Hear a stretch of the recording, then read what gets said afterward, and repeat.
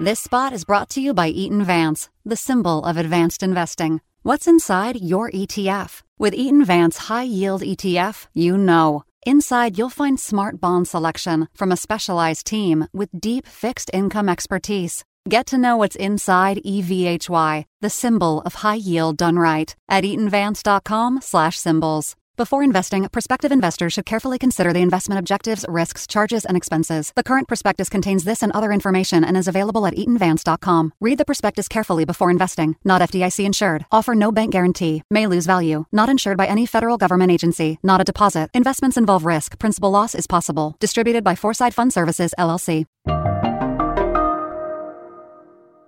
Hi, Charlotte.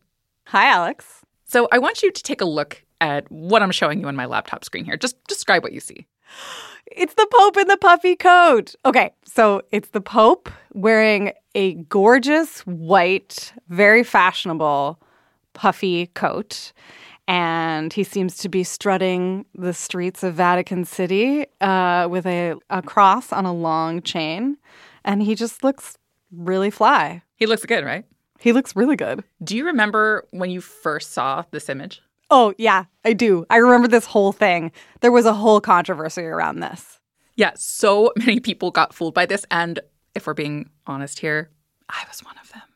And a new image of Pope Francis that is making the rounds on social media has some people confused. This just appears to be Pope Francis wearing a white puffer jacket with an iced out cross. Posted to Reddit last week, shared on Twitter with the caption, "Okay." The papal drip went viral.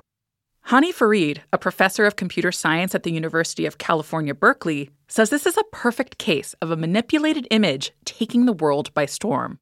I mean, the Pope in the puffy coat, right? I think we will look back on that image as a very discrete moment in time where reporters realized they can no longer trust what they see. Because a lot of reporters that I talked to in the intervening weeks after that were like, I had no idea.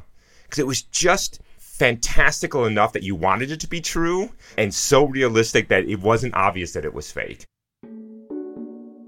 AI has been able to generate text and video for a while, but Farid says what's changing is that this AI-generated content is quickly becoming a lot more realistic. Stable Diffusion, Midjourney, DALL-E images are incredibly good. Like the artifacts now are very, very minor. There were ways to tell that the image of the Pope in the puffy coat was fake, what Farid calls artifacts. Eagle-eyed internet users spotted some inconsistencies in the image. You may have seen this viral image of the Pope wearing a puffer coat. This was also created using the AI tool Midjourney. The picture contained one big clue that it was fake: distortion around his fingers. But soon, Farid says these images won't be distinguishable from the real thing. And that matters because some images move markets and change minds. There is an incredible power of visual imagery that when you can change the photographs, you change history. And I think when we look at photographs, it's really impactful. From the Wall Street Journal, this is The Future of Everything. I'm Alex Ossala.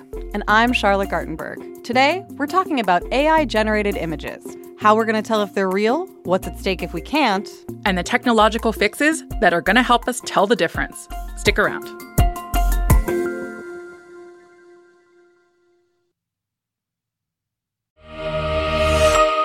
This spot is brought to you by Eaton Vance, the symbol of advanced investing. What's inside your ETF? With Eaton Vance High Yield ETF, you know. Inside, you'll find smart bond selection from a specialized team with deep fixed income expertise. Get to know what's inside EVHY, the symbol of high yield done right, at eatonvance.com/symbols. Before investing, prospective investors should carefully consider the investment objectives, risks, charges, and expenses. The current prospectus contains this and other information and is available at eatonvance.com. Read the prospectus carefully before investing. Not FDIC insured. Offer no bank guarantee. May lose value. Not insured by any federal government agency. Not a deposit. Investments involve risk. Principal loss is possible. Distributed by Foreside Fund Services, LLC.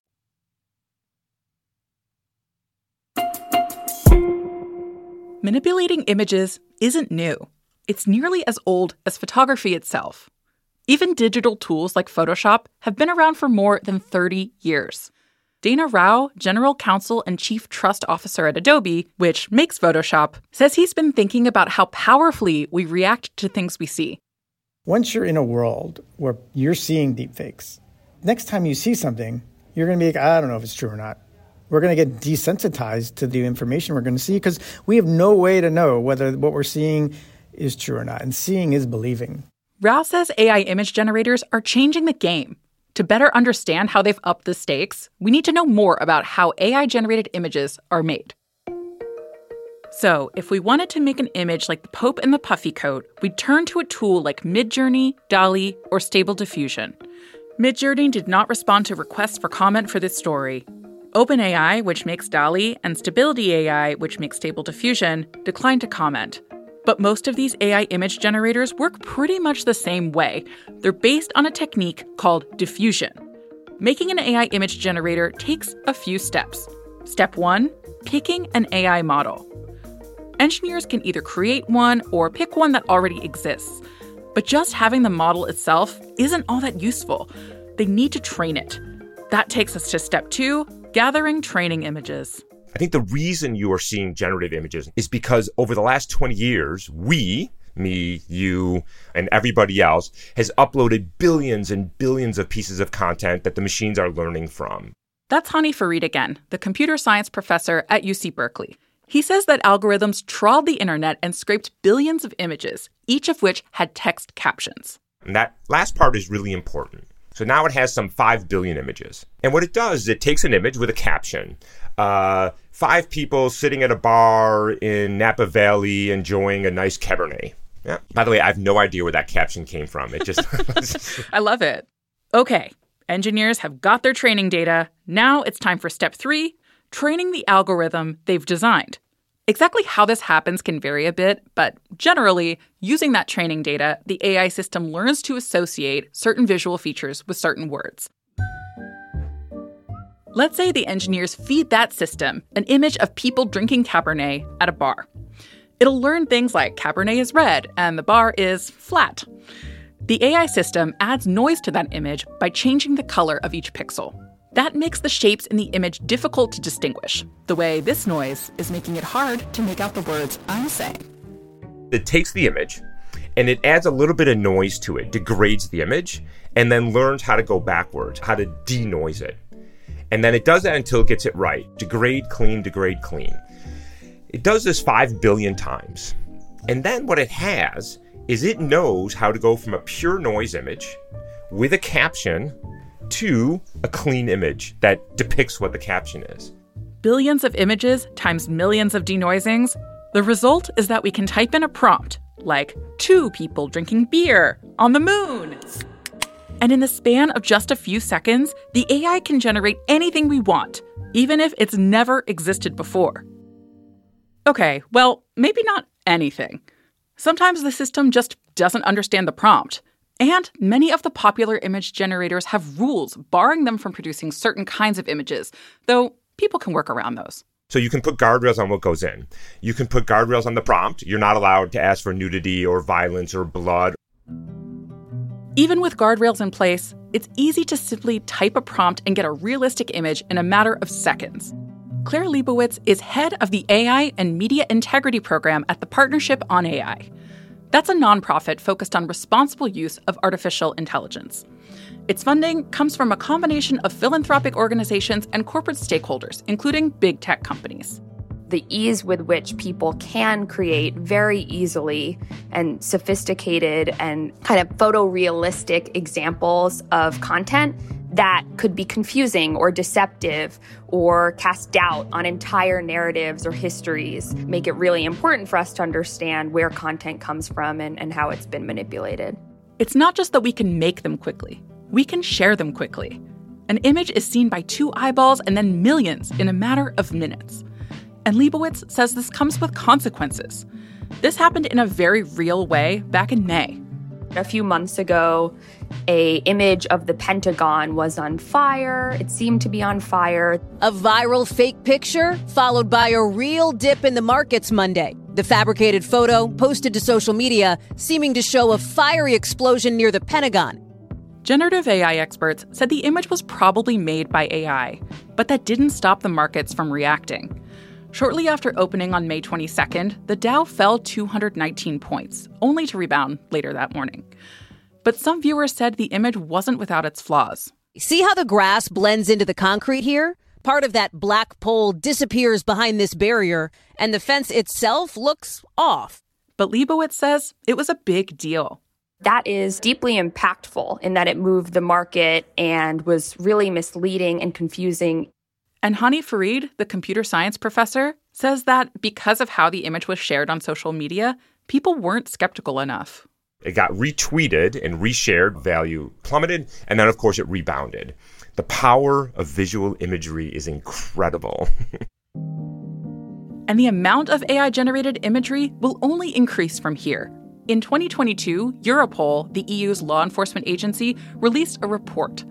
It predicted that by 2026, 90% of online content may be synthetically generated. Okay, so AI-generated images can cause real harm, especially if people think they're real. But how can we tell the difference between what's real and what's made by AI? Charlotte walks us through the technological solutions to the AI image problem after the break.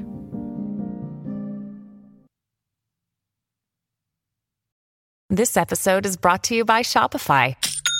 Forget the frustration of picking commerce platforms when you switch your business to Shopify, the global commerce platform that supercharges your selling wherever you sell. With Shopify, you'll harness the same intuitive features, trusted apps, and powerful analytics used by the world's leading brands. Sign up today for your $1 per month trial period at shopify.com/tech, all lowercase. That's shopify.com/tech.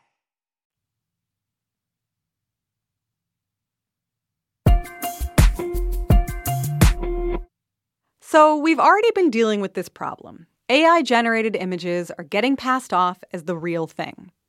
And although we've been told not to trust everything we see online, some people call this media literacy, most of us could stand to be a bit more skeptical.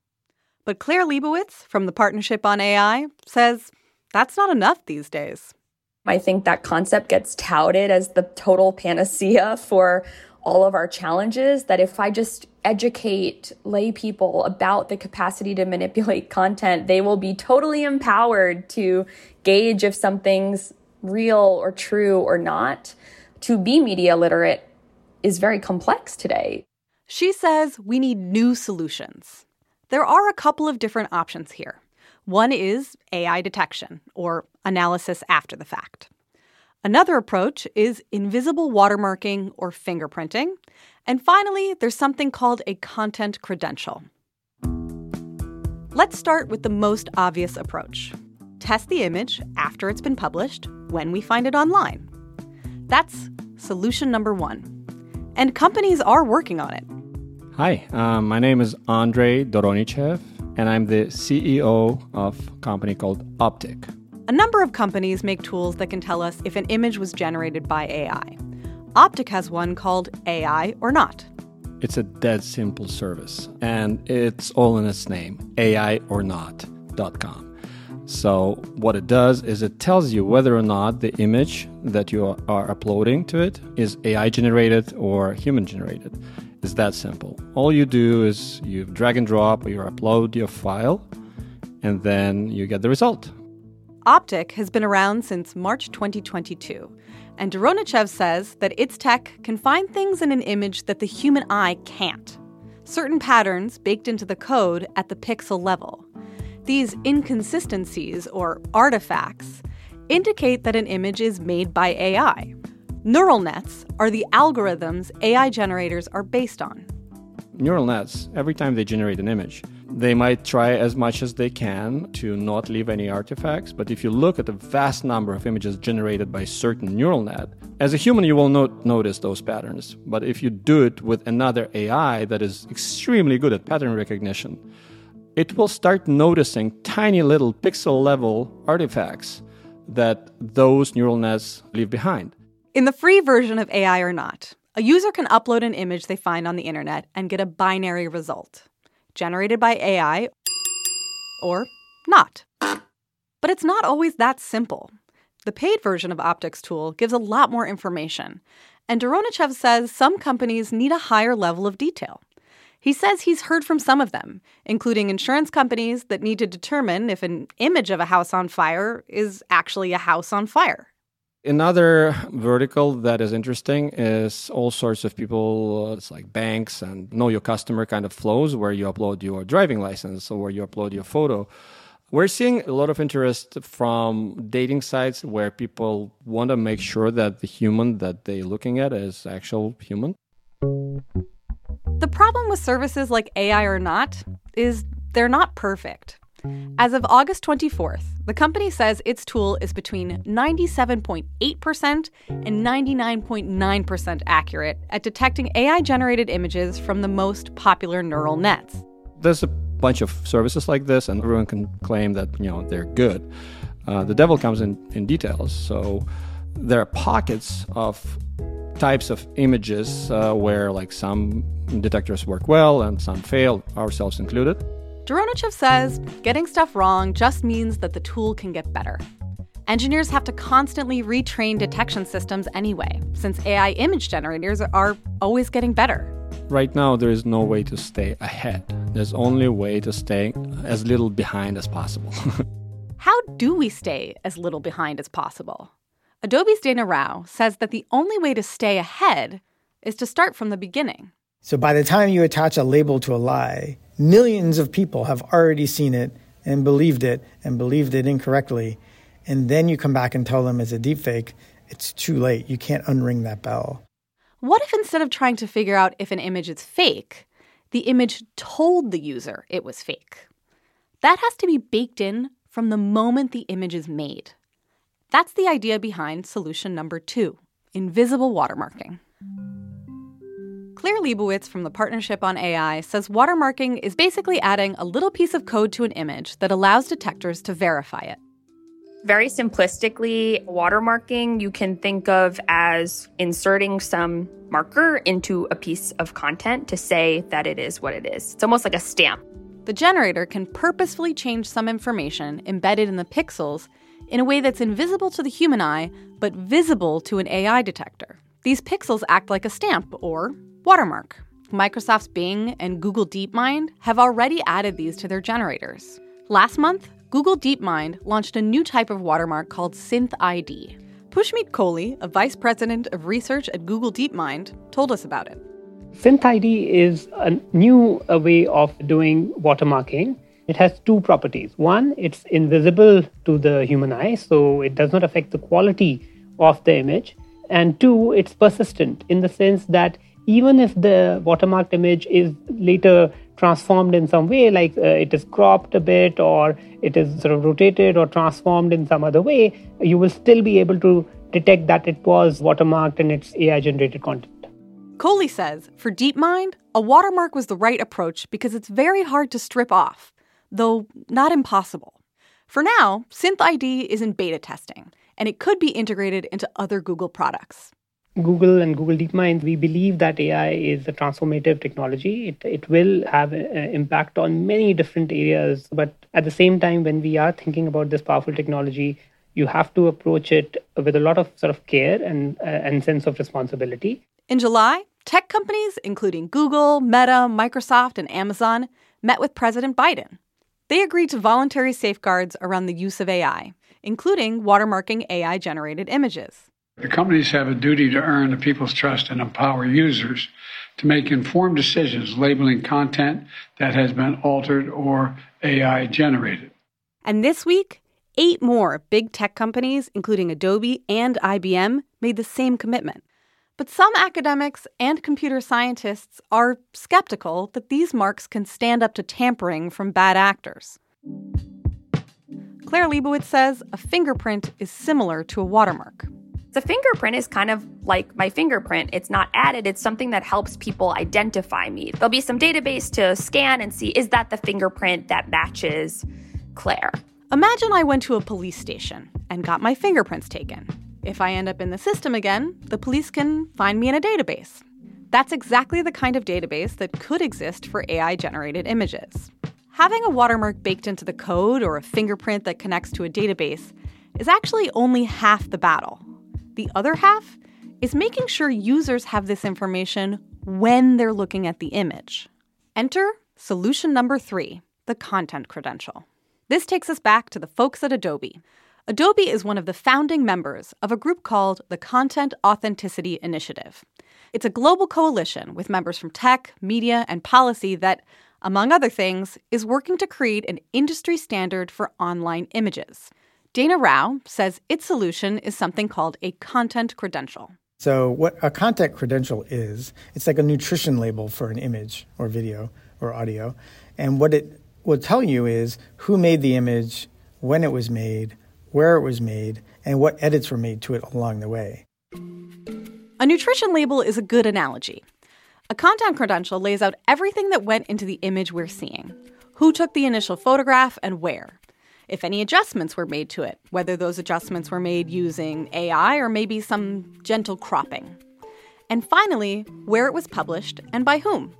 The overall idea is to have a record of everything that's happened to the image, from when it was made to when the user sees it online. And it's an indicator of trust. That's how we think about it. It's a chain of trust built from the very first place the image is captured to where it gets published. The Content Authenticity Initiative is made up of more than 1,500 members. The Wall Street Journal is one of them. And we should note that Hani Farid, the computer science professor we've been hearing from, he works with the initiative as a paid advisor. He also works with LinkedIn, which is owned by another member of the initiative, Microsoft. Andrew Jenks, Microsoft's director of media provenance, says its Bing AI generator now includes information in the metadata to indicate if an image was generated by AI. What that actually means is that we're adding the technical indication that an image was created by that generative AI system. We believe it's important that we tell you that it came from the Bing service, when that happened, and some identifying information that lets you know what model it was. But seeing that indication isn't easy. It takes a couple of steps. Right now, users have to go to a whole separate website. The Content Authenticity Initiative makes one called Verify. But down the line, the goal is to show this information with the image itself. My hope is that you can tell which ones were created and which ones were captured so that you continue to have a relationship with reality. There's another benefit to content credentials. Remember what we said about Optic's AI or not tool?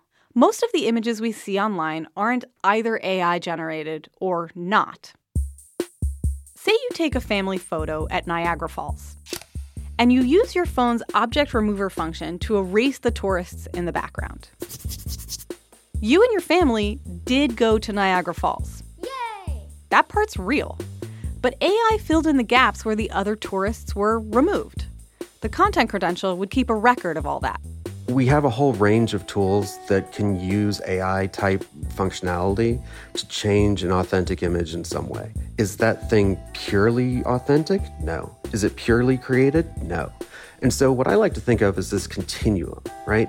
How do you express different points along that continuum? For Adobe's Dana Rao, the content credential gives the user all the information they need to make their own assessment. The thesis of this approach is always that we want to empower the public to decide what to trust. There is a major obstacle. In order for content credentials to be effective, they have to be a consistent standard across all platforms. Figuring out how to do that is part of Claire Leibowitz's job at the Partnership on AI. She says for it to work, everyone, or nearly everyone, has to participate. We kind of like to differentiate three buckets. There's these folks building the technology, the code, the models that ultimately would allow a creator to create with it. Then there are creators themselves. Then there's distributors. And that is a huge area of intervention, which is how should TikTok or Facebook or Twitter, ultimately spread that content? How do they convey that it might be manipulated and label it? So everyone's involved. We reached out to TikTok, Meta, and X, formerly Twitter. TikTok declined to comment and referred us to its participation in the Partnership on AI's Framework for Responsible Practices for Synthetic Media and its synthetic media policy. Meta and X didn't respond to our requests for comment. Getting everyone on board is one of the major goals of the Content Authenticity Initiative.